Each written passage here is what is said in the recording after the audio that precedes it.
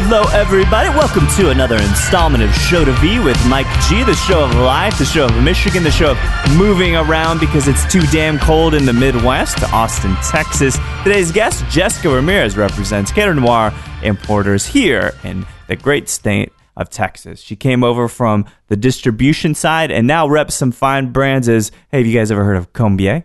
Yeah, Combier, amazing orange liqueur, orange spirit, and many other fine flavored liqueurs that they make, as well as Banaz Mezcal, something I think is going to really emerge as a well mezcal at 42% in a liter. I think it's going to take over Texas as well. I don't know. We'll see. You guys could disagree, and I will love it. So I hope you guys enjoy this chat with Jessica Ramirez.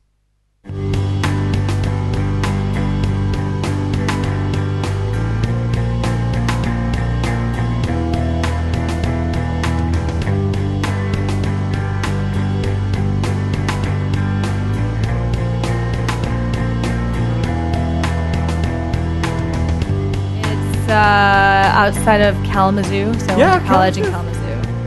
Yes, I went. Yeah.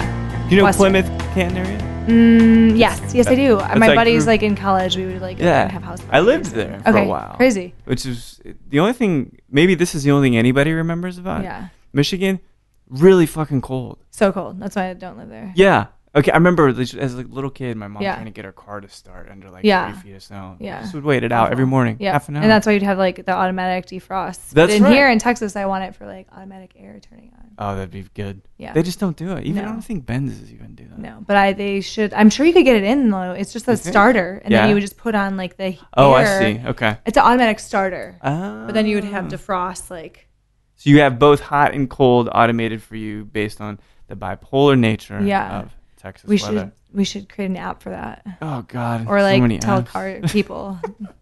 Well, I could be a billionaire by now. So that's what you should be pursuing. Obviously, all the money is in tech, not booze. Apps. Not booze. I'm not even wearing pants. I know. Like, I know. There's no money in booze. I love sending naked emails. Like I'm on the phone conference. And I'm like, yeah, work from home you just don't know. means work You without don't pants. know. Yeah. That's all that actually means. Yeah. Well, so what kind of? So you talk about Broadway is this ultimate dream. You talk about Michigan. Right. What is Matawan? Is that right? Matawan. Matawan. Okay. Matawan. MATTAWAN. Matawan. So it's like a Padawan kind of. Yes. That's the easiest word for me to remember. Yes. And I'm not even. Wow, I am a Star Wars fan, actually with all this stuff. But what do you do? Like, what is there to do in Michigan as a kid? Were you in choir, or were you obviously into science? Or what kind I of was stuff into choir. I was only into science because I had a hot chemistry teacher. That's right. But other than that, I mean, like it's I don't know, like farm country. I grew up. It is, isn't it? Agrarian kind of farm country. So I have a corn tattoo, which is because I grew up in a corn farm in Saginaw. Saginaw, or like Breckenridge, Michigan, really. Yeah. But you have snow sledding parties. Okay, that sounds snowball pretty good. Fights. Yeah. I mean, it's kind of shitty if you have a winter birthday, which is what I have. How do you get? Do people even get together for birthday parties in the winter? They do. Or you have like indoor swimming parties. What is that? You like rent out like a pool. Oh, from, with like, the indoor pools. From like a hotel or like the university or. So was it a corn farm? Is that literally what you grew up on? We had a corn farm. Yeah, my grandparents. Wow. No kidding. And then they sold it and moved to Arizona and then came back to the state, Michigan. I can't remember like. Talk about polar opposites. Yeah. They wanted to be close to the family. So yeah, understood. Yeah. So your parents were like, all right, we'll run this place? No, they ended up selling it, which was really sad. Okay. And so then my family was in Matawan. Okay. And so we would go and visit. Like, cool. Yeah. So summers on the farm and then like, I guess winter, fall, school season, like in school in Matawan. Did they make you do stuff? I figured like, because my grandparents were kind of split when I started to meet them. Yeah. But I figured if they were together, I would end up having to clean something. Is that how it goes on a farm where you show up? No, we were like pretty like there. I think they had it pretty nailed down. We just like got to play in the trees and in the cornfields and like on the like rock piles, and because they had to like my dad and aunts and uncles had to like pick all the rocks out of the cornfield to have the irrigation and like tractors be able to go through there. So I got to play on that as a kid and didn't have to do any of the like labor of love. Sitting on a rock pile. Yeah, and like eating good. corn right off the like you pick it and you could just eat it right there and like didn't have to like boil it or anything. So pretty crazy, but it's you know Jeremy Campbell, right? Yeah, we grew up in we have camaraderie and like because he's from Grand Rapids, Michigan. On a farm, grew up on a farm. Yeah, lived in Hills of Hay. Same kind of, but not really. I would pick cilantro and like pickles or cucumbers or whatever. That's very cool though. But I lived in Mattawan, Michigan. And so that fun stuff there would be like going to the beach. I was only 45 minutes away from South Haven, Michigan, picking blueberries for fun. Seems relatively picturesque. Hay rides in the fall. I mean, one of the piscos that I have is the aged pisco, which reminds me of like a cider mill, which is kind of weird. No, I'm cider mills. But like I miss the Four Seasons and the hay rides, but I would never. The colors too. Yeah, right? the colors are great, which like sometimes we've gotten in the last few years, I think, because of all the weird rain that we have that allows the better, like, what were they photosynthesis where they lose their color? I can't remember. Yeah, that's right. The green stuff. Yeah, the green stuff. Yeah.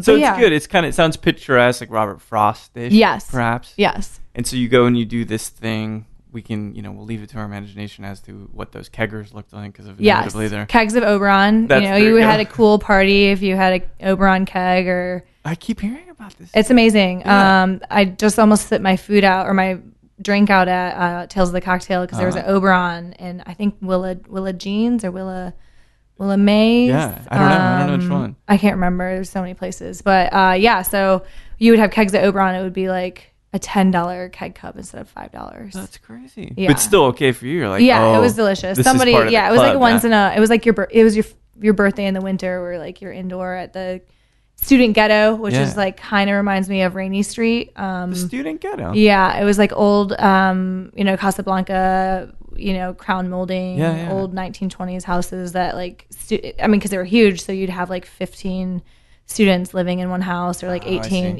like sorority but not sorority. I guess it was like before hip was being a hipster. Like back then you would go I can't even imagine when that was parties. Now.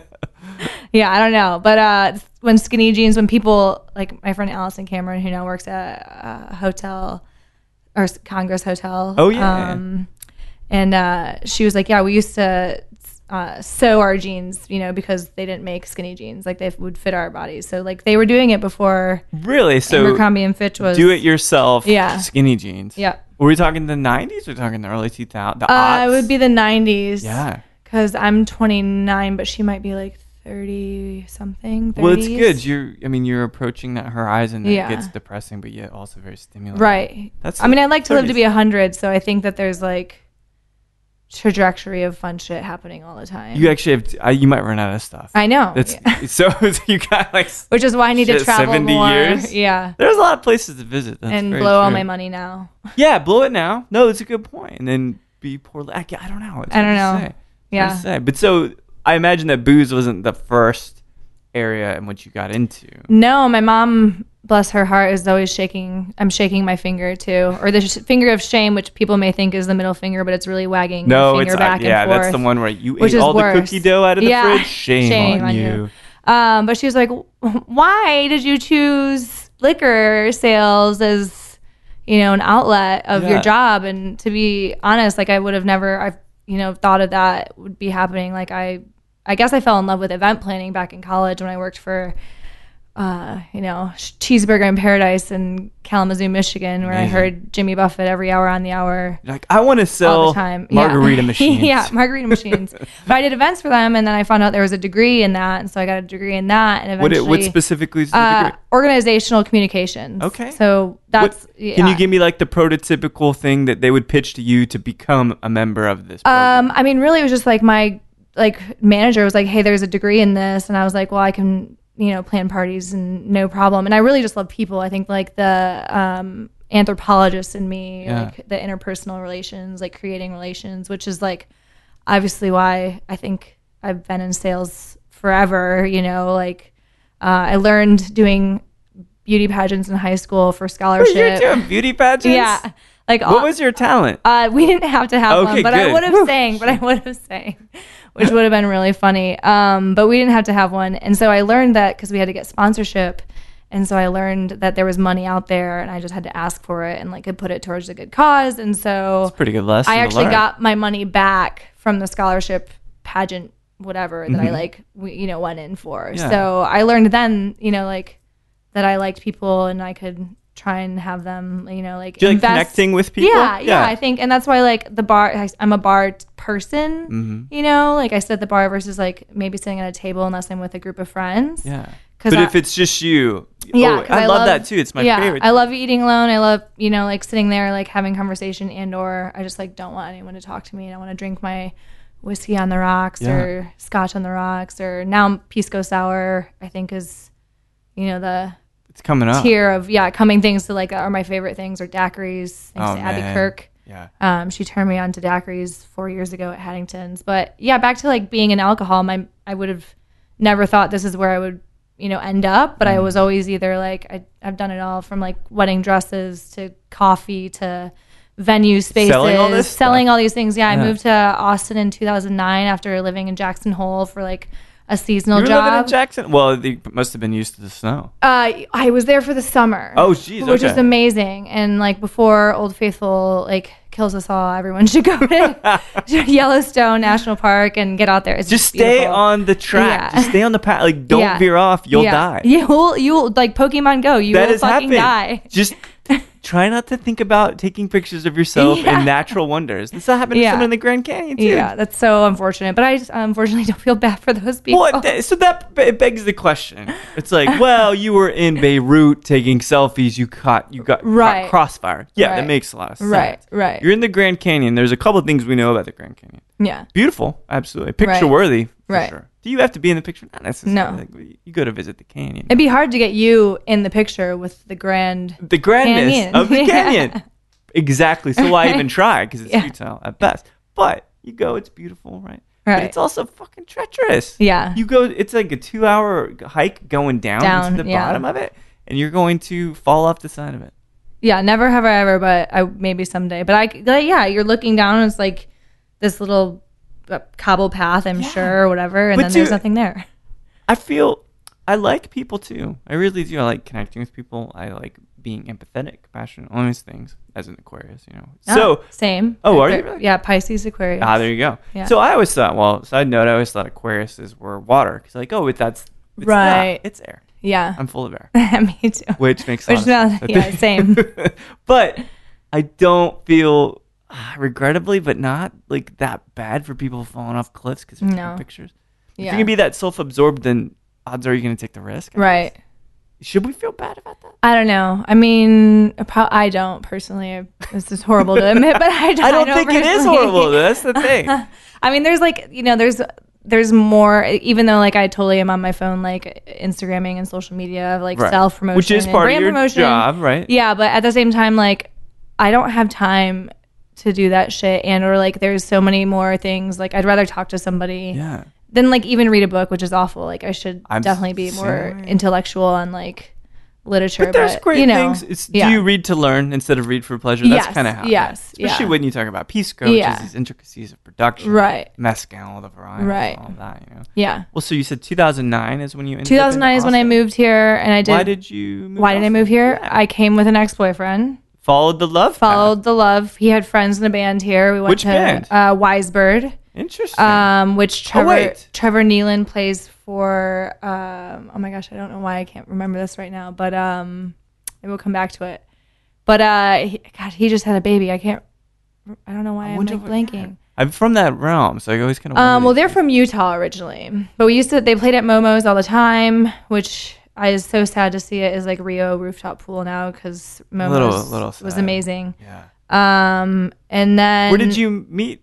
The Jackson Hole thing? No, we actually like crazy because I just like he was on a traveling nonprofit tour that traveled to Michigan. Oh my gosh. And we met, and I just thought what they were doing was really awesome, which is they were promoting the human rights declaration, and then they would go to different universities and pitch this, like, which they got paid by universities, which is crazy also to me, like sponsorship.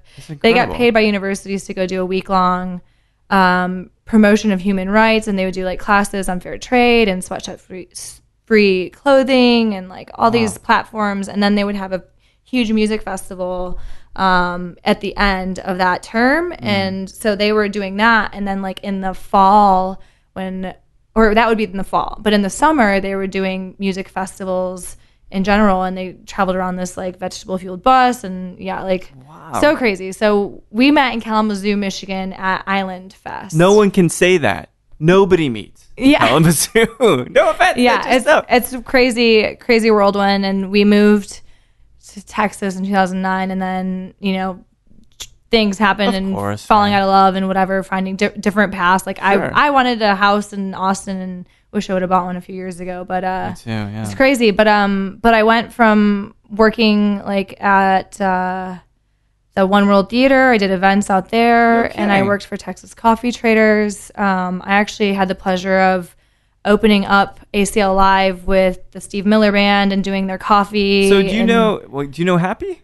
I don't know. Or there's who's the other guy? Kelly. That's over there. He's another ACL person. Don't know Kelly. I knew like the backstage guys, which I don't even know if what's his name is back there anymore. If it was like Jeff or I'd have to. We'll call it Gary. We'll call it Gary. Gary still works there, but I was like the coffee girl. I was bringing Texas Coffee Traders to Janet Jackson, Stone Temple Pilots, everybody. Like we did hospitality backstage, which I like snuck in there because I had a girlfriend who worked there. So, and eventually now with their like big catering program that they just developed back there, like I don't think they necessarily go through a smaller production. I think it's all like a big show now, which is awesome for them. But so you're kind of like, maybe you sparked some of that. Yeah, I mean, maybe I'll give you credit for it right now. How about that? I did all those things.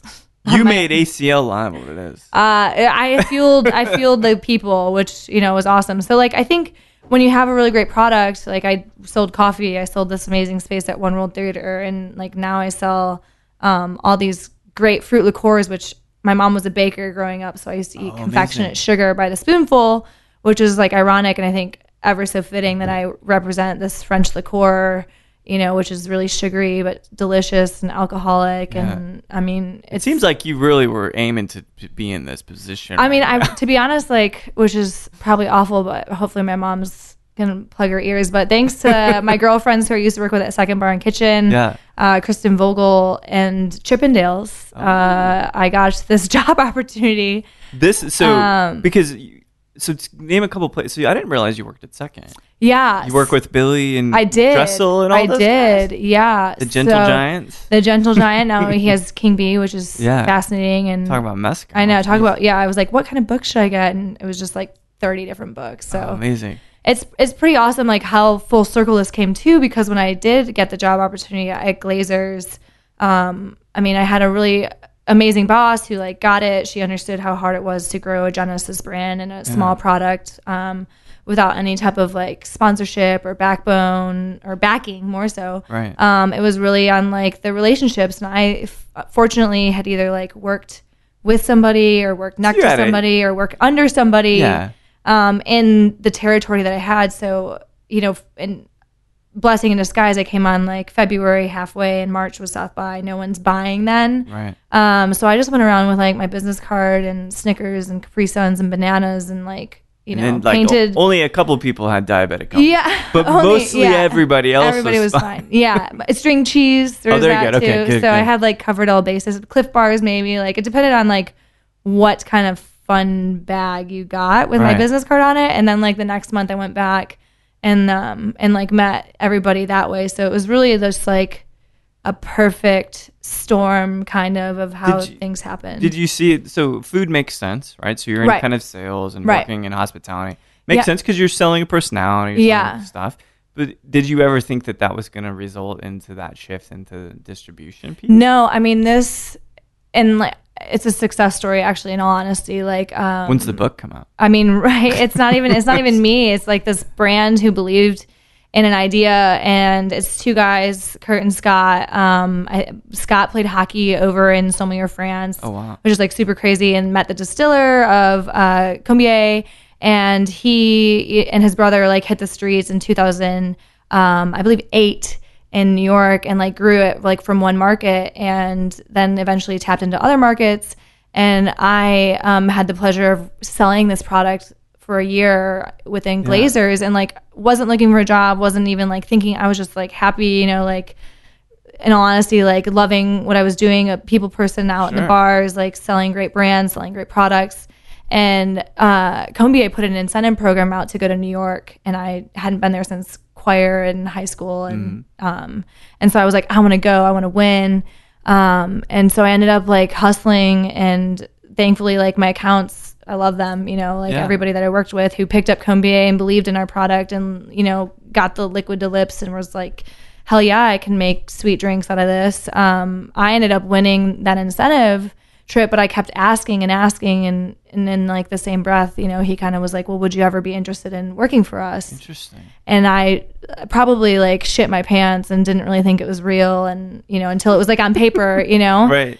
And then because people say that, right? Yeah. Like, oh, you know, I'd love to have you on board. Yeah. And cool, then, man. Right. Yeah, or like you think you're going to be a supermodel, someone finds you on the street and is like, hey, you want to be like the next, you know, like whoever, Selena Gomez or it's like, Rihanna. It'll only cost you this much. Yeah. Yeah. Oh, come on. Yeah. So I mean, thanks to the hustle and hard work and dedication, you know, of people who appreciated me and appreciated our product, I'm a success story of an incentive trip gone into an actual like job. A career move, career. I mean, it's crazy. I mean, it's like, I still don't think I can grasp the bigger picture of like where this could eventually go. But I mean, the sky's the limit. You're on a global platform now. Yeah. I mean, I think we're in 45, 48 states. That's incredible. So were these, you said Scott is one of them? Scott and Kurt. And then Roman Gully is I guess I say he's my boss, but he's always like, no, man, he's French, and he's like, no, you know, I'm your friend, I'm your like, we're partners. I'm like, no, but like, you're my boss. Like,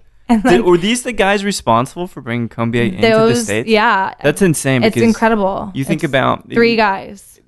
They'd always start somewhere, and I always love tracing it back to the roots of how this stuff starts. And Combier, in terms of liqueurs, that's fair, right? Yes. It is the premier one. It's the best one, right? Yes. It's the one that everybody's kind of chasing after being as good as.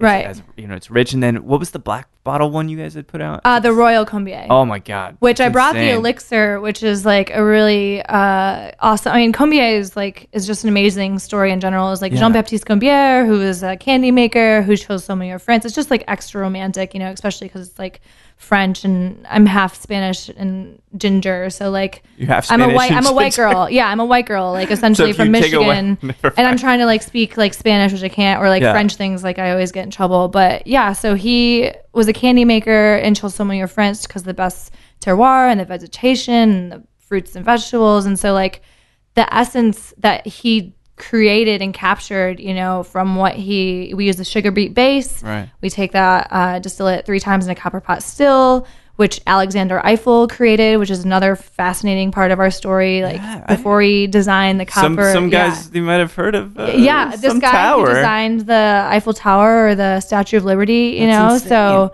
I mean, we have a really amazing and beautiful history and story, and it's just funny. And I learned in grade school, 11th grade, when I did like a graphic design program, she was like, the best ideas are borrowed ones. And it's totally true, because we are a direct correlation of that. You know, we were established in 1834.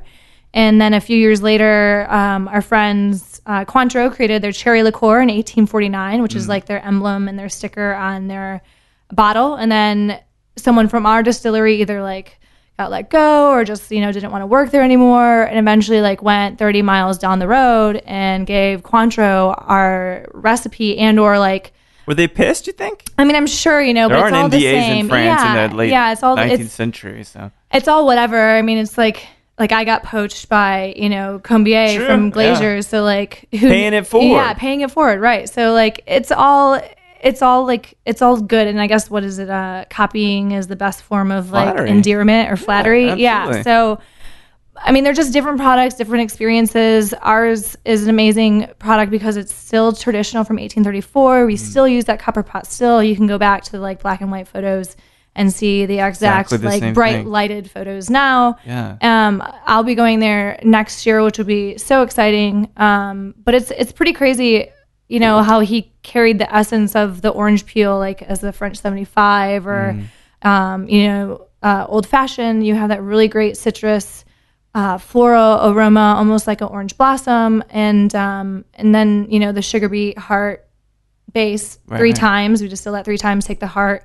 I mean, I'm sure for people who do or don't know, like the head, the heart, and the tail, you know, like you turn on the Holy Trinity faucet, and or your garden hose, you know, it's really hot, so you wait till that really cold water comes out. That's the heart, and then the tail is like when you're turning it off, and then, you know, that's an interesting analogy. I've never heard it. Yeah, because you know, like when you're a kid and you drink out of the garden hose, it's so hot. It's so bad. But then it gets really good. I get what like you're saying. Really, that makes sense. Metallic, and then eventually it's like, oh, this is cold water, but there's probably still metal. And then sometimes there's mud because you leave it in the grass. Right, exactly. I remember that. Yeah, that's probably the tail. That's something. You never know. Beet sugar. It's hard to say. I've never had that. So and you can make alcohol out of anything. And so then we distill it down, infuse the orange peel, and someone actually takes the time to remove the rind away from the zest. So no pith. So no pit, no pulp. Just the rind. So that's what also sets us aside, and like it's traditional. It's a really great product. And a lot of people, you know, or other companies, brands, whatever, and it's just like super normal to macerate the whole thing. Right, sure. Which is, you know, less labor. Yeah.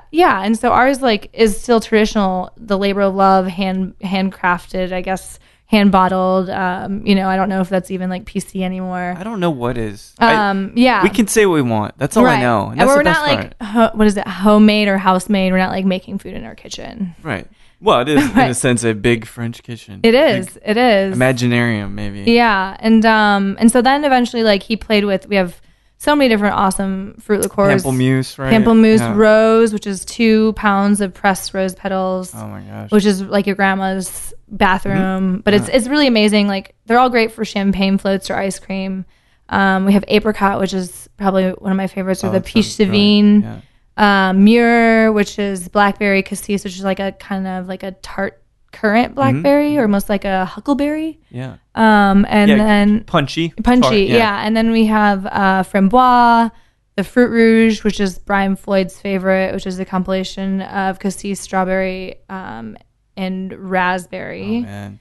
And it's luscious, very romantic, like Brian. Yeah, you're right. It just feels like that. It is. Well, so I would love. So would, because you know, here's one of the wonderful privileges of being in this seat, right? Right. I'm at eye level with like 4 bottles, right? Yeah, it's pretty exciting. Which is a wonderful thing. So Combier, which is, people know it, but sometimes they don't have it by itself. Right. You know what I mean? Right. So it's something. So let's get a sip of the Combier. Sure. You know what I mean? Sure. Well, and then, you know, who I love, Chris Kiki from Old Egos, and now she owns Austin Shaker. Yeah, they love me and I love them, and I love Egos, so that's how we became friends, and it's like full circle now. But she sells these minis, which I think are so great because a lot of people don't want to invest in a full liter or a full 750, especially using like a quarter ounce or something, right? Yeah, or these are great like if you exchange them into a plastic to go, you do like to go margaritas in your mouth and bite an orange or a lime. But yeah, what's the proof on the Combier? This is actually 80 proof. Perfect. So it's the same. Yeah, you could totally get drunk off of it if you just were drinking it by itself, but it's definitely it's not something that our generation is doing. Getting drunk off of it? Not by itself. No, but I've been trying to come up with a drink name for Finette and Combier. Oh, geez. Because let's see. It's delicious. I was calling it the shift shot. Call it the comb over. The comb. Tell me. To make America great again? That's right. Yes. Oh, shit. No. All right. Wait. Never mind. Well, this is orange, too. Yeah. Sorry. Well, that's why it would be ironic. Yeah. It would be quite good. No, but it's you support your own political parties, but sure. Combier, well, I don't know. Combier and Fernet, I mean, they just like, it heightens and brings out like the best qualities in both products for me. But yeah, I don't know. I thought about, I mean, there's a bunch of like drink names that we've come up with, but there needs to be like someone to make the cocktails. Yeah. Well, and I don't know what comes first, right? Like, well, I keep thinking like, you remember Orange Julius? Yes. From the Midwest. And yes. This is so wonderfully crisp. Right. 80 proof too, so you don't have to use too much. You still really feel it, so to speak. And it's sugary. Yeah, and not too thick in terms of the texture on the palate, which is really good. Mm-hmm. But just, I'm trying to think of the perfect vanilla thing that would just, it would just be exalted. It would be incredible. I know, and you don't want to like pair it with like vanilla vodka. No, I know, right? You got to pick sad. something kind of lighter. Like if LaCroix made a vanilla soda. Right. Oh, there is a vanilla Jarritos? one. Yeah. Does Jarritos Somebody makes vanilla? a vanilla one, yeah. Which would be perfect, right? Because this is already going to sweeten it. Right. And you just, it'd be nice and light. And yeah. I'll still fight for the come over. Right? Yeah, maybe I'll call it the come over. I mean, the come over is great, which would be hilarious. There's lots of options, right? Absolutely. So this is, So this is our mothership. Yeah, exactly. This is the flagship product. Like everybody knows it. Many different varieties of it. And the black bottle, which is Royal Combier. Cognac, right? Cognac. Yeah, so it actually has an elixir in it as well, which is Jean-Baptiste Combier was thrown into jail by Napoleon III and met a chemist. And so it's like kind of like chartreuse. I have it if you want to try that too, but it's like really weird and like off topic. No, I like it. We'll try it after for sure. Because why would I not? Yeah, it's here. I ordered another sample, so it's so amazing. But yeah, so since these three guys, which like I met all the team in New Orleans for Tales of the Cocktail, and how was that for you, by the way? It was amazing. It was my first time ever in the state of Louisiana, ever to New Orleans. So did you kind of feel it as you do when you're in New Orleans? Yeah, it's amazing. And I'm totally like a sucker for that type of energy and that type of city, like the bright colors and the people. And my buddy who actually used to work with Haddington's just helped open up Hotel Pontchartrain, which is amazing. It opened July 9th, and I had the luxury of staying there with my girlfriend, like serendipitously. Oh, cool. Again, another serendipitous moment. Her hotel fell through, and we got put up there, and he's the beverage director there. And that's perfect. I'm already like doing my job in other states without really having to do it because he was like, baby, I got you. You're already here. I sell nothing else. So yeah, it's pretty awesome. How was it for you? So here's an interesting question because I look at it. Own a couple brands and all this, right? And so you're out there, you're repping some great brands. Right. It's basically like going to Consumer Electronic Fest. Yeah. And saying, I've got a new mobile phone. Right. So how do you feel the message, does it become muddled with all of the other stuff going on when you're trying to talk about maybe Bagnes, right?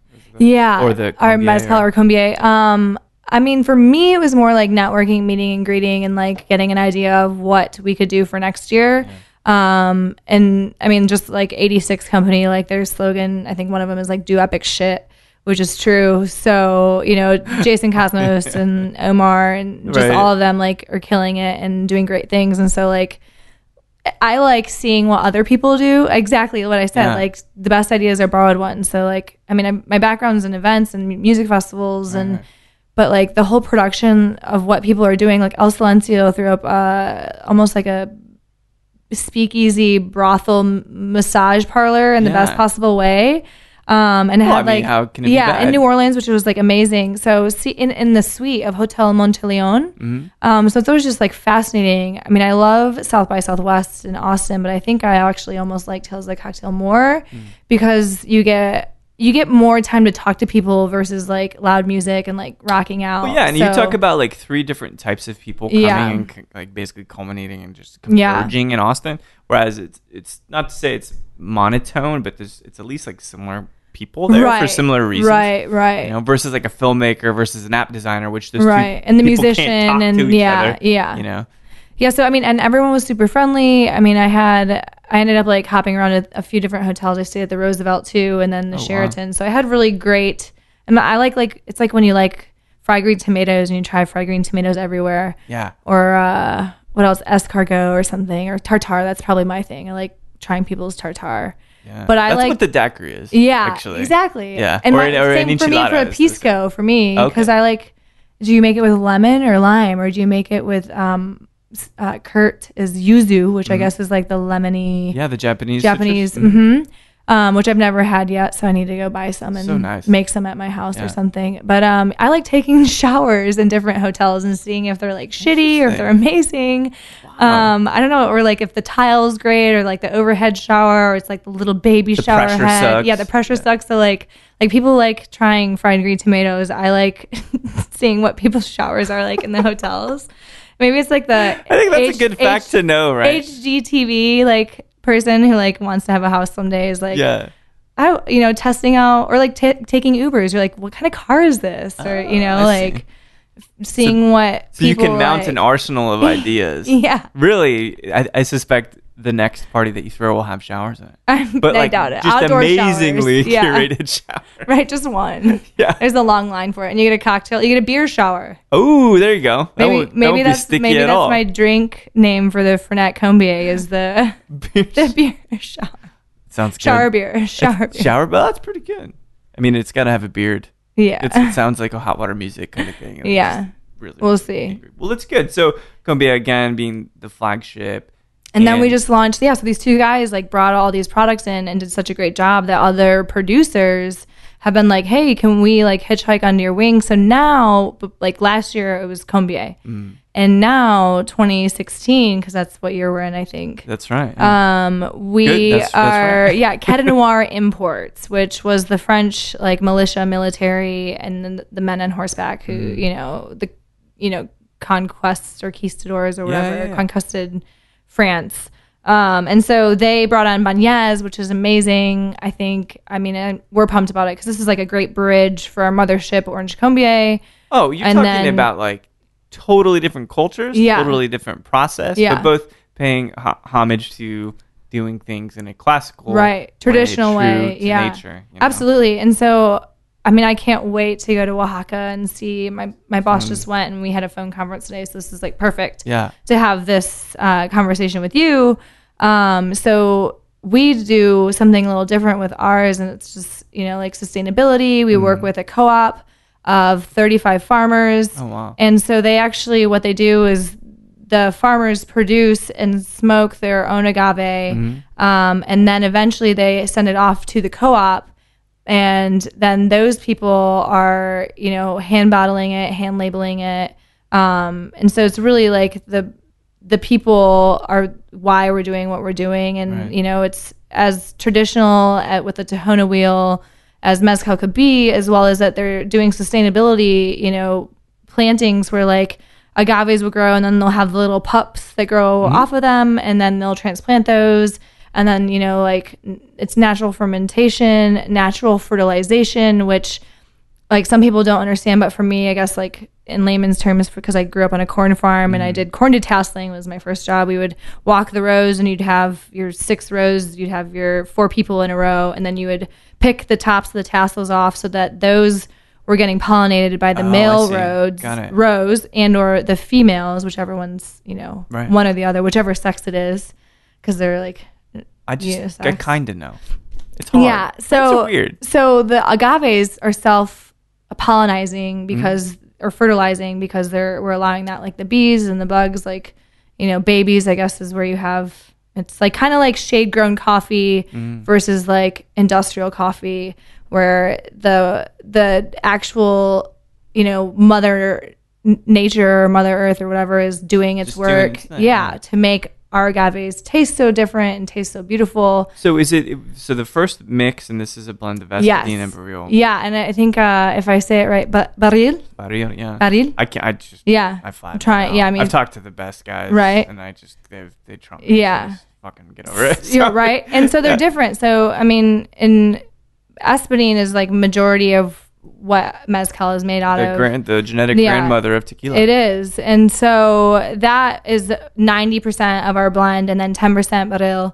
And they're just really different. Like the barril is more like a palm tree kind of growing versus like the big open starfish. Down East 7th Street, they're all in the middle. The Agave Karwinski is on the left-hand side, the right. It's the ornamental here. Right. Whereas it makes it very delicious. It's a nice way to blend. And these, so this is a blended mezcal, blended at fermentation or blended distillates? Blended distillate. Got it. Yes. Okay. Yes. Okay. So these co-ops, these families own a a part, like that's why it's a co-op, because they own that part, and it's like they're like smokehouse and they smoke it.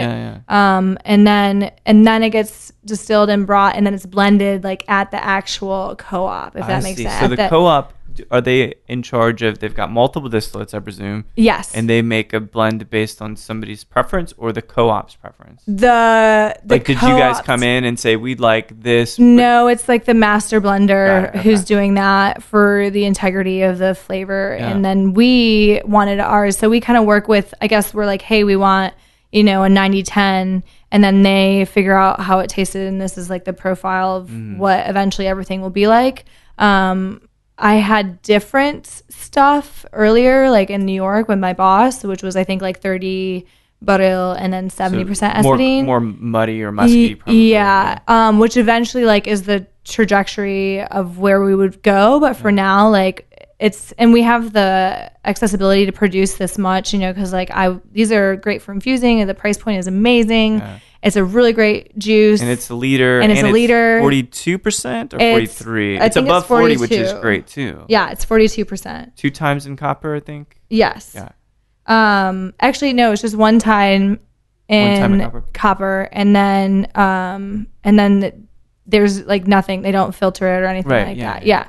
But we do. Wait, so so this is kind of a little bit of a technical question, but so they do a single run in copper of which they just blend everything together. It must be like a really, because there's a Filipino style still, the new Plankifer Vago, for example. It's one of the few that like consistently uses one distillation. Yeah. So that's basically how it is. It just condenses so much in a single distillation that you have 42%.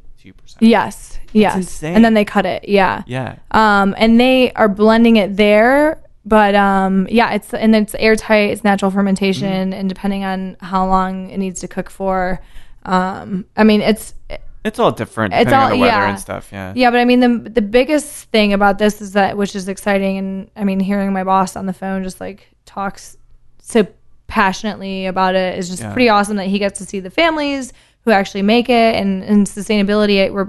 They're getting, I guess, like normal rate down there, which is like ironic for us to think about. It's like 50 cents an hour. And so, in the co-op, we're paying $1 an hour. So, and then eventually like they only have 2 things that they're using machines with. And that'll be, for the actual putting the liquid in the bottle. Right. Well, yeah, you have and to. Then, because the government has to. Yeah. They have to regulate it. And then they also do like, there's a plastic seal on it, and so that's the other. Yeah, but other than that, it's hand washed, it's hand labeled, and so that's. And it's in a liter. Yeah. So what's the price look like? Depending, I'm not sure what. I guess retail probably would be. I would think like 35 or less. For a liter? That's insane. But I mean, I'm not sure. I have to go ask. No, I know, but still, even if it's $5 different. That's and I can't really tell you on the streets what it would be like for the bar, because then they're gonna make millions of dollars off of us drinking, which they all do anyways. So mezcal, which is a beautiful spirit, it's a beautiful process. What's your approach, given there are so many mezcals hitting the market? Sure. I mean, and that's what's so fun about this, is that there's so many different mezcals and there's so many different things. Like, we're not the mezcal made by an executed mafia, lord or drug lord or whatever. And, I don't even know like the logistics on that, but we are the introductory, we're your first girlfriend who has to train you into mezcal, or your first boyfriend who like you go through your experience and your relationship with, because this is, it's nice and smoky, it's nice and earthy, it's got your mezcal viscosity, the oil on your mouth, it's really warm, it's really like... the barril, or the Karwinski, either way, it comes through perfectly in the right way to bring around the rusticity. Yes. And I don't want to go through tasting notes, because sometimes it's like, I talked to Francisco Terrazas about this, and we're like, fucking tasting notes. And I'm like, yeah, but I mean, well, how does it make me feel? And yeah, exactly. Like, I mean, that's the same with coffee, wine, tequila, mezcal. I mean, brandy. I just went to Vox Table and had a brandy. The Copper and Kings thing. Yeah, Copper, which was amazing. His products are so great. Yeah, and they use Michigan apples. Oh, killer. So that's cool. That's perfect. But yeah, so I mean, and tasting really is all on your own. You know what I mean? Like, and a lot of people. Well, this is at 42 or 43? 42. 42.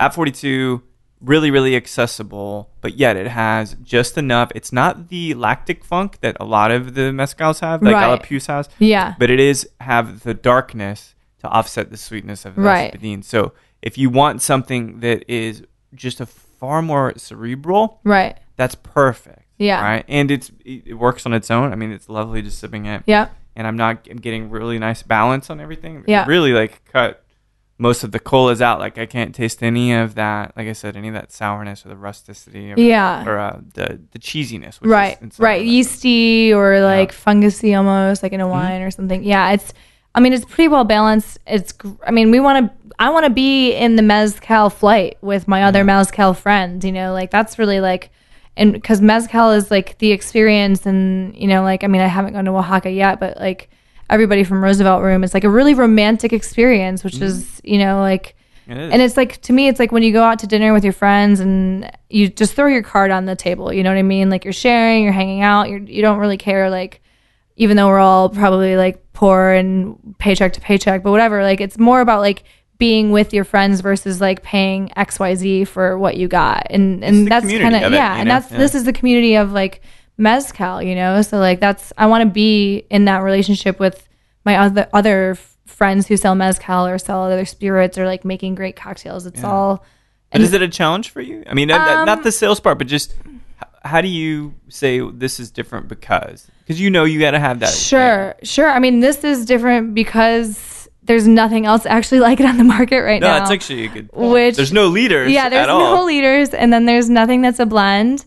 You know, and single vintages are absolutely fantastic, but this is exciting for me in my portfolio and me as a salesperson and hitting the streets and the markets. Because I mean, one thing I think I like about salespeople, and I used to do this with wedding dresses, is I would try and like have like the shitty crying bride come in who just like had the worst experience at this whatever bridal blah blah blah, and you know I would be like, all right, well this is what I have, you know, and like just completely changing the experience, trying to turn it around. Yeah, and so my thing is like some people, you know, my account managers and like Jeremy Campbell gave like best poker face or whatever for Bar Institute, and actually all of us that were in there were all like brand ambassadors or consultants or whatever. So but I think it's just reading people, and so like it's creating the relationship, and like obviously when you have a really amazing product, it's pretty easy to do, and I think it's more like I can't compete with somebody that's like, hey, you know, like this person's doing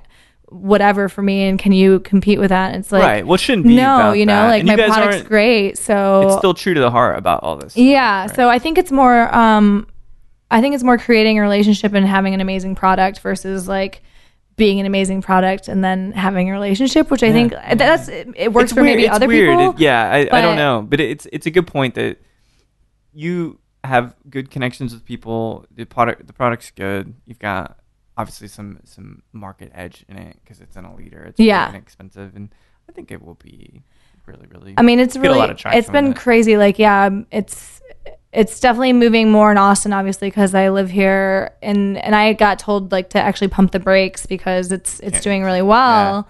Because we needed to get our other shipping container, which is like so wild that it has to go from Oaxaca all the way up to New York, and then it gets shipped down here, and taxes and blah blah blah, and TABC, I love you. And you know, it's all the path of being an alcohol, which I think like is really exciting. And where we are today, like who would have ever thought that there would be?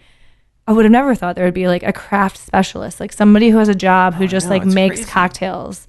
Because I used to bartend, and that was like where I went after I worked in sales and wasn't like happy where I was, and did bartending, and I actually eventually like went to serving tables because I was making more money as a waitress, having more covers per table versus like the bar, you know, which they work their asses off. Like they deserve massages every week, you know, if they could, like shaking those tins and being on their feet.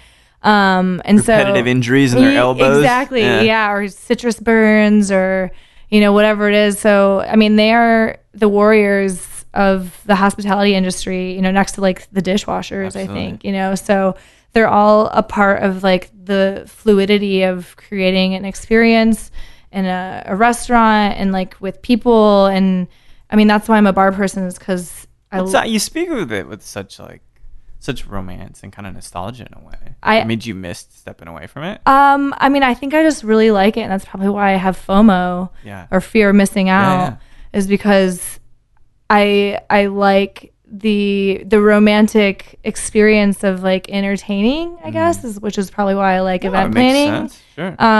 And you know, like why people go out to eat is because they don't want to clean up after themselves. As well as that they want to eat really good food or have a really great cocktail or have something they can't make at home, you know, and like that's why you go out. You can even make a cocktail yourself. But you just have to get out sometimes. Yeah, I mean, see other people commiserate and interact in a different aesthetic. Totally. Place, you know, even if you don't need to get a drink, it's still nice to just go someplace else. Yeah. You know, that's my favorite thing when I'm traveling is just going to a hotel bar. Absolutely. And just sitting there and then, I ran into this guy or this guy. You know? Yeah. It's never anything except about being tossed into the wonderful mix that is the mankind. Right. Or the human, you know. I mean, you're tossed into the intersection of so many different conversations and so many personalities, which is really, really cool. I mean, totally like cool. The anthropologist in me is like, exactly. Why are you so weird? Or like, why are you so mad? Like, what's, you know what I mean? Yeah. Like, I like listening and like I said, turning that experience into like a shitty one to like, I like that. Or like, you know, like being able to like switch that mindset when you come into some place or, you know, like, and that's why the restaurants who are surviving in Austin and like, and are like new and do really well and do great things is because they get it. They have, you know, people who've been in the industry for so long who, you know, like, somebody waiting X amount of time, like that, like little free champagne sample or like past hors d'oeuvre is like, like I like this place because, you know, while I was waiting an hour for my table, they noticed me. Absolutely. You know, which is what our whole new era is like the me thing. Yeah, make me feel included. Give me credit, even if I don't deserve it. But like acknowledging that they're there. It's so strange to be strikingly individualistic and having your personal selfie presence while at the same time having some kind of conformity with everybody else that's paying attention. Very, very strange. Yeah. So you've got so we talk about it's interesting because the chapters themselves, they kind of reveal these different pieces of your personality if you think about it. So like Cumbia is this thing, it's kind of staple, it's easier to talk about because people are familiar with it. Mezcal a little bit less so, but then it's romantic, harkens back to perhaps the things you love about eating dinner with people or being out and sharing moments and hospitality and all of that.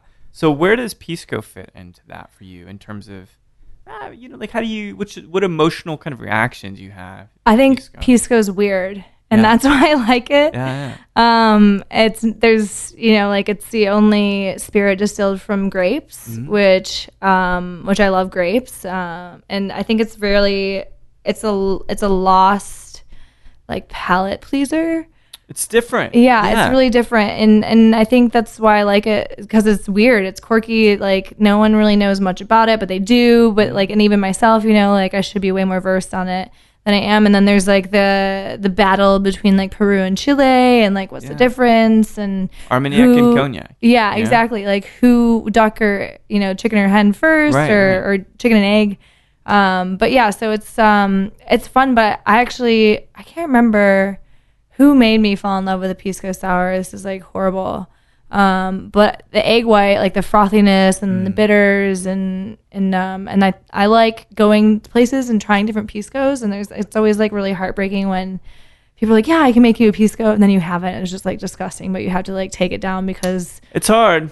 You don't want to, you know, or you drink half of it. And, well, it's funny because you kind of had to do that. Yeah. I think I hope I built a reputation for being incredibly outspoken. Right. It's like, hey, not good. Right. Like, yeah. Sorry. Let's try this again. And I think that's okay. I'm not trying to be mean ever. Right. I'm not a bartender. You're like, yeah, well, this is a little too tart for me. Or there's always got like constructive criticism. There's a good way to do it. But it still can be balanced. It can still be tart and balanced. Yeah. You know, and if it's just totally off spec, like I've had one recently. I was like, you didn't put any sweetness. Yeah. This is basically lemon and spirit. Exactly. Which is okay for me. Yeah. Give me some soda water or something because it just doesn't work. Right. It's not balanced. Like, and that's the whole point of a cocktail. I mean, my buddy Miguel at Isla, I I met him at Best's Bistro, and it was like a baby that I created when I worked for Glazers, like because I really wanted to meet Sandra Bullock, and so I would go in there and made this relationship with Miguel on behalf of like Genesis products. Real quick, can I ask you what's the quintessential Sandra Bullock role?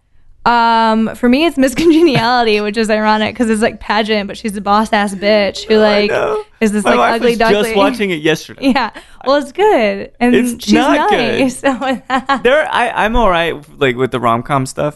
Sandra Bullock is even fine typically. Right. That one, I don't know, days, man. Where she's in that's rehab. Pretty good. That's with funny. Viggo Mortensen. Yeah, so many great people. That's a great movie because it's kind of rough. Yeah, she's kind of got some. Or what was Forces with Nature? Oh, Forces of Nature with Ben Affleck. Right. Yeah, I actually never saw that. And that's like in New Orleans, right? Or Louisiana, I think so. Or yeah, I think so. Georgia. So were you mad when she did Gravity, which was an Academy Award? No, that was just like really serious. But it was good. I just love her. I just like think she's. Did you get to power? No, I mean I saw her one time.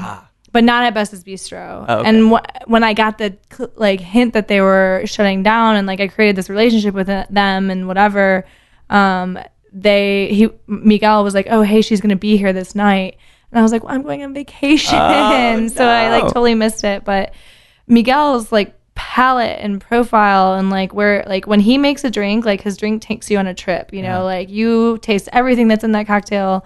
And it just like goes all over the place. So it might have even been Miguel who like made me fall in love with pisco sours, because it was just well balanced. And Jeremy Campbell's made me a really great pisco sour too. I mean, there's been so many pisco sours in my life. It's hard to. So were you glad then that it kind of came across your desk? Yeah, exactly. And my boss was like, "How do you feel about that?" My boss, Roman. Yeah. Your non-boss. Yeah, my non-boss. Yeah. Boss.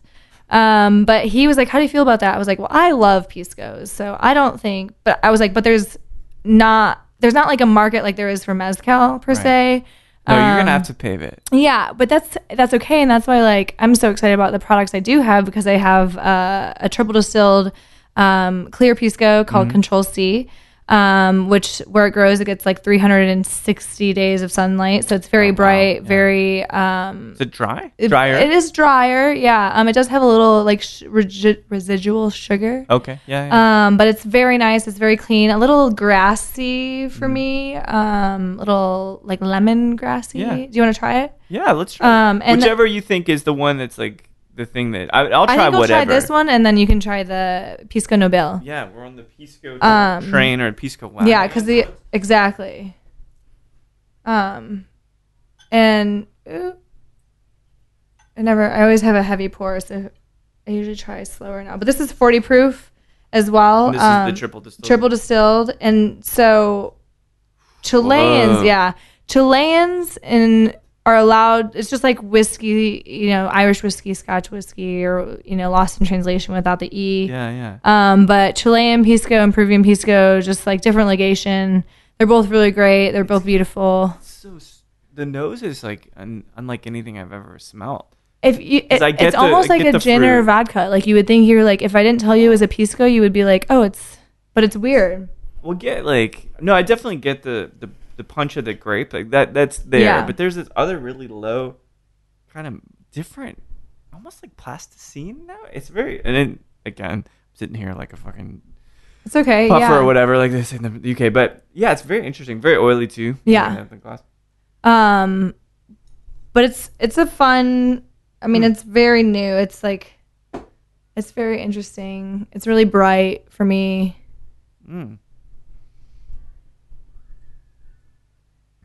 Man, it's just it's good. It's really, I mean, it's different. It's way different than the pisco that I've had. I'm trying to think of why, but it's not like it's weird. I mean, there's no, it's not. I mean? It's accessible for sure. Like, it's just something about it is like I don't know how to describe it. I love that. It's just very very unique in that sense. Well, and that's what's so fun about piscos. Like you were saying with mezcal, you can enjoy it on its own, or you can sip it. I mean, a lot of people don't like. And that's what the whole point of like the relationship between me and the bartenders and it's a full circle is because like they love to sell great drinks and talk about drinks, and so like you create that romantic experience with somebody at your bar top, but you're like, hey, like this is really weird, you want to try it? And like you'll get the cool people Or if we're like, yeah, or you get the other people like, no, I'll just stick to my like French 75 or white wine spritzer or something, you know? This would work on both of those. Yeah, yeah, exactly. Just trick them. Exactly. Yeah, which is why I love bartenders too, because they're tricky. Because they make amazing stuff that you would never realize you're drinking, which it's the best the best ruse the devil ever pulled was to show that he never existed. Exactly, right? Yeah, one of the glass over there. Which one is this one in this? So I've never had a colored. Yeah, so Chilean Pisco we can age our Pisco. And this one has been aged in New American Oak medium char for 3 years. And this is 40 proof as well. And this is the one that I said for me has like fall in Michigan, like a flannel shirt, scarf, and hayride, and like candied apples. Oak, but yeah. Good God, it smells like apple pie pretty much. Yeah, exactly. And so this is really fun. It's, I mean, super versatile. And this is the same distillery or a different distillery? This is a different distillery.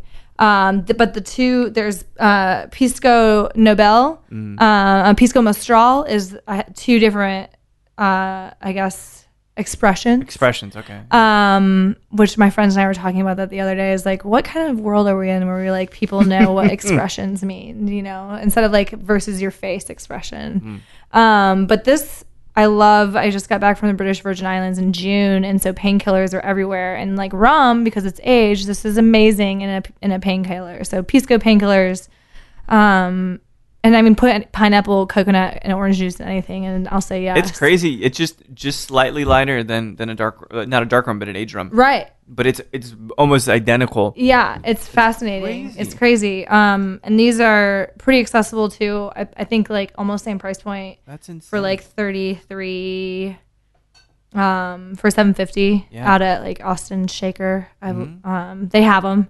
So, and then there's the overproof, which is lighter in color because it's only been aged for 1 year, medium char, New American Oak, but it's 46. Oh, so like, yeah. So because you don't get a Pisco at that proof ever, like nothing that high. I don't know. I mean, I think Chile. Yeah, that's the other thing is like Chileans can do whatever they want, I guess, which is cool for me because I get cool spirits out of it, and you know, other brands, but you know, like they're all just like really different expressions, and they're all just a lot of fun, and that's I love Pisco because it's so weird. You never you know, like you expect something, but you kind of get something else on your palate. So it's and then you can play with it, you know, like making different cocktails. It's a pump fake, man. Yeah, because it's like you're looking at it and then it just goes this other direction, right? Because I wouldn't have thought that the aged Pisco that 3 year in oak. Now I could taste American oak. That all makes sense, but I didn't realize it would come across so caramelly. Yeah, it's delicious. But it feels like it's the sugar from the distillate, not the barrel. Totally. Which is really cool. I mean, that's something that's kind of a crowd pleaser. It's it's really awesome. And then the overproof, I mean, which is like so fun. And that's what I like. You can tell when I like, I mean, even now when I go out and account, I like sample people on it, and you see people's faces, and like you either read through their eyes that they really like it, or their mouth is like, oh, I hate it, or so like it's a really fun experience. And then like you would know, like when I sold lots of different products, I would know like not to bring this type of product to somebody. You have to read people. Yeah. You know, so it's I think that's the fun part of like sales and then selling alcohol is like reading people and also like making somebody think that changing their mind, you know, like they're like, oh, well, I don't like mezcal. And then they try my mezcal, but it's like weird because they're like, well, I like tequila, but I don't like mezcal. I'm like, well, just try it. I'm like, do you drink bourbon? Do you drink scotch? Right. Like, you know, just live a little. Yeah, it's like the people who are like, I can only have Tito's because it's gluten free, and it's like everything's gluten free, you know? Yeah, you gotta love that. The things that people think they know about spirits, I love that. Love it. Yeah. Oh, well, gin gives me headaches. Right. It's really the same as the vodka you're drinking. What might it be? Orange peel? No, because you drink orange juice all the time. Not real sure exactly. I'm allergic to oranges. Just kidding. I don't like them. Like, it's like those people. Dude, I'm allergic to gin. Well, self-diagnosis is a big thing. Or maybe no, you're not. Or maybe no, you're not. Yeah, but you can't. You know, I want to. There's so many times. And like, oh, you're actually full of shit. Right? Like, yeah, my friend was saying that she was making, when she was a bartender, gin Bloody Marys, and people were like, these are the best Bloody Marys I've ever had. And because her dad liked gin more, so she was like, didn't realize it was the first bartending gig. She didn't realize that it was actually a vodka base. So she had been selling gin Bloody Marys to everyone, and they loved it. You know, like It's incredible. Yeah, I mean, and that's, full circle of our portfolio is that like we do weird shit, and it's so exciting to work for a company from that, like, and trolling around with like I think I was one girl to 4 guys or 5 guys. So like, I'm really in the liquor business, the beer business. It's Boys Town, which is like being. Does that ever bug you? You seem like you can hold your own. I think like only sometimes, like, will my emotions really like take over, and then, it's putting it back to business versus it being like personal. But it's definitely a Boys Town. I think it's more exciting because like, like I like being one of the guys and like being part of the gang, but at the same time, there's always like, a line though, right? Yeah, but then at the same time, it's like I totally love being like a female in the industry, and especially like being around, like my dad always says, you surround yourself with like people who you aspire to be like. So, being in the industry with like Harley Donovan and Katie Klass and I mean, a bunch of other amazing, like Madeline Kay, Miss Speed Rack, Texas. So I think it's the trajectory of like women in the industry, and Jessica Lee, who's like starting an absinthe distillery outside of Bastrop, so it's like airship there, dialect. Yeah. that dialect. I think it's derelict. I think it's derelict. Yeah. Derelict. But there's a lot of and women bar owners, like Gina from CU29 or Brenna from Indian Roller, and so there's a lot of, I think it's like new and embarking like women in the market and in the field, which is exciting, and being one of those women, especially like I said, I don't think I have like the full spectrum of where this opportunity is really gonna take me, but I mean, if you were to guess, right? So, because let's paint it real quick. Sure. You know anthropology. You were in beauty pageants. Sorry, I had to throw that out there. Yeah. You're in choir, in sales, in multiple different industries. You're working behind the bar, working as a waitress, then working in distribution. I mean, your resume is just fucking ornate. It's got to be, right? And then now you're working with this beautiful collection with Cadmar of Compiègne, Banez, the Mascal, the Pisco, Circle C, and then so much more. I mean, there's so many other things. Who knows? And Abel cider, we just launched a cider from Brittany, France. Cider. Yeah, it's amazing. 100% apple juice. So, but where does that mean? Like, if this, taking a step back and saying, sure, okay, I'm gonna be 30 soon, right? Right. Much older than you, so that's all right. I can say that. But what is it that you really want to do? I mean, not take that over the world, doing something. Well, Pinky in the brain. No, I mean, same thing we do every night. Right. Yeah, right. I mean, in a perfect world, I don't know. Like, I have no idea. Like, I never would have thought that I would be, waking up, drinking coffee, sending emails, hitting the streets, staying out late at bars, and making new friends. I mean, I think like my bigger picture, like what I've always wanted to do is like have a music venue space and like food and beverage, and like this would be a great tier, and like throwing liquor into that. But I think like with where this is going and hitting the streets and me loving, being out and making new friends or like making new accounts and painting the town orange with Combier and now Banez.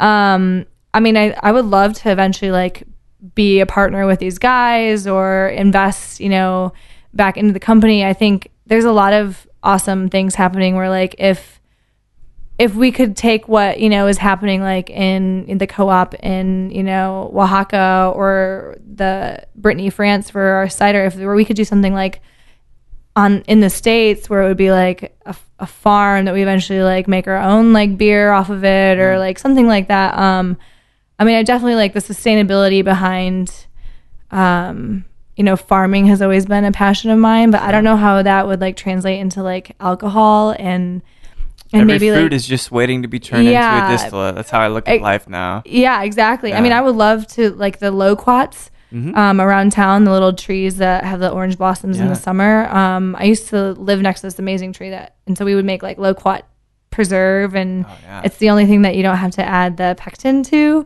So you can make really great brandy and all that good stuff out of it. So, I mean, I don't think I have like the chemistry passion and, to make something, but I think know. Sometimes you just got to feel it. Yeah, I think like maybe eventually, like if I could take over the world with like events and throwing epic parties on the behalf of Cat Noir Imports and like doing like sponsoring like music festivals or ACL. I mean, like really that would be amazing if we could eventually, like that's probably like my greater goal is like if we could be a sponsor like Miller Lite is for ACL with like Cat Noir Imports or Banez, and then giving product and like contributions back to the people who are our blood, sweat, and tears and making our product. I think that would be like full circle of a great concept. But take a little, give a lot. Yeah. So I mean, I don't know how that would like translate into this job opportunity, but if I know eventually like we'll be doing like a rosé where we're going to donate back to like women's causes. So that'll be fun, like 2017, where we'll have like a limited edition rosé where like some of the proceeds go back to, and we're thinking of like pairing with like Speed Rack because obviously they have more charitable contributions and like it would be more like smaller kind of like Barman's Fund, how he chooses charities that way. Right. And that way, like when you are donating, where your money is going to, you can say like, yeah, I gave it to, so-and-so and I helped support, their battle with XYZ or, so like creating the community, I think is however I could get this into a community-based like network would I think be like, what would that be would awesome. Be it. Yeah. Be phase 2. Yeah. Phase 2. Yeah. Well, it's been brilliant tasting through this stuff. Sometimes I feel like if I got paid for this, it would be the best job. Right. But it doesn't. I love it. Yeah. So the labor of love, Exactly. like, yeah. It's amazing getting to learn about the story of Cad. So I catch you saying it a couple different ways. So tell me exactly how to say Cad. I mean, that's why Cad Noir. Cad Noir. Cad Noir. Cad Noir. Right. I mean, I think that my Mitten, Michigan, like slang, like also like the dialect for me makes it hard to translate. But I think like phonetically it would be Cad Noir. Cad Noir. But I say Cad Noir because I think people like need to hear it where it like kind of bounces. And or I mean like that's eventually like we'll probably either redo that so people can understand what we're saying because that's like though you never like in giving a pitch or like selling a product or like any type of experience like you going in and like feeling like you're an idiot is really awful. So like we wouldn't want to make people feel stupid for trying to just say like pronounce our, you know what I mean? So like it's finding that really good balance of like being a brand and being a concept and then like having it be easy for people to say, which like you're saying, it's like what is it? I'm like, to be honest, like my boss should just like every time someone asks me, I just need to play that. Yeah. But I'm not really sure because I'm not French. I'm not either. But yeah, because it's got a couple different. It'd be like but Cad Noir.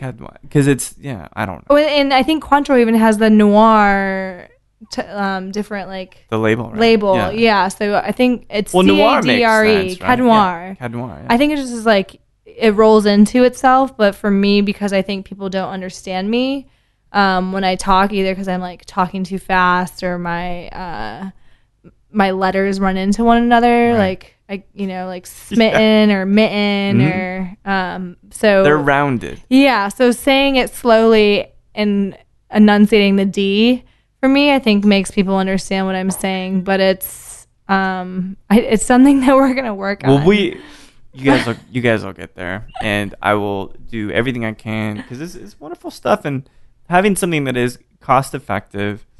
And pretty versatile. I mean, you've got so many different aspects of flavor across the label here, across the portfolio. It's been really, really cool chatting, and I had no idea you were such an Austin native. Kinda. Yeah. Well, I mean, still 2009, now, right? That's pretty good. I mean, it's almost 7 years, which is crazy. It's pretty good. But it's good running into you. And I appreciate, you inviting me out here. It's been awesome. So I mean, if you ever need anything or want drinks... Take your wife out. Hold on, let me give my note. You can hold me. Yeah, you can hold me accountable to that. Likewise. Thanks so much. Jessica, thank you. Well, there we have it. What do you guys think? Jessica has a great portfolio of products. I sometimes have the luxury of sipping through multiple bottles in these interviews, and I got to tell you, I feel pretty lucky. The Banez Mezcal, a liter, 42%. It's quite nice. It's good for cocktails. This isn't a commercial per se, but not a lot of people are bringing in a mezcal in a liter. Of course, Combier is a standard for so many of us, and some other great pisco, such as Control C, some aged versions of that taste really, really interesting. And I hope you guys get to taste this stuff from Care Noir importers. So thanks everybody for listening to Show de Vie with Mike G. No matter when you're thinking about cleaning that cobweb off your old bass guitar or recording some new intro songs for your podcast, please keep dancing.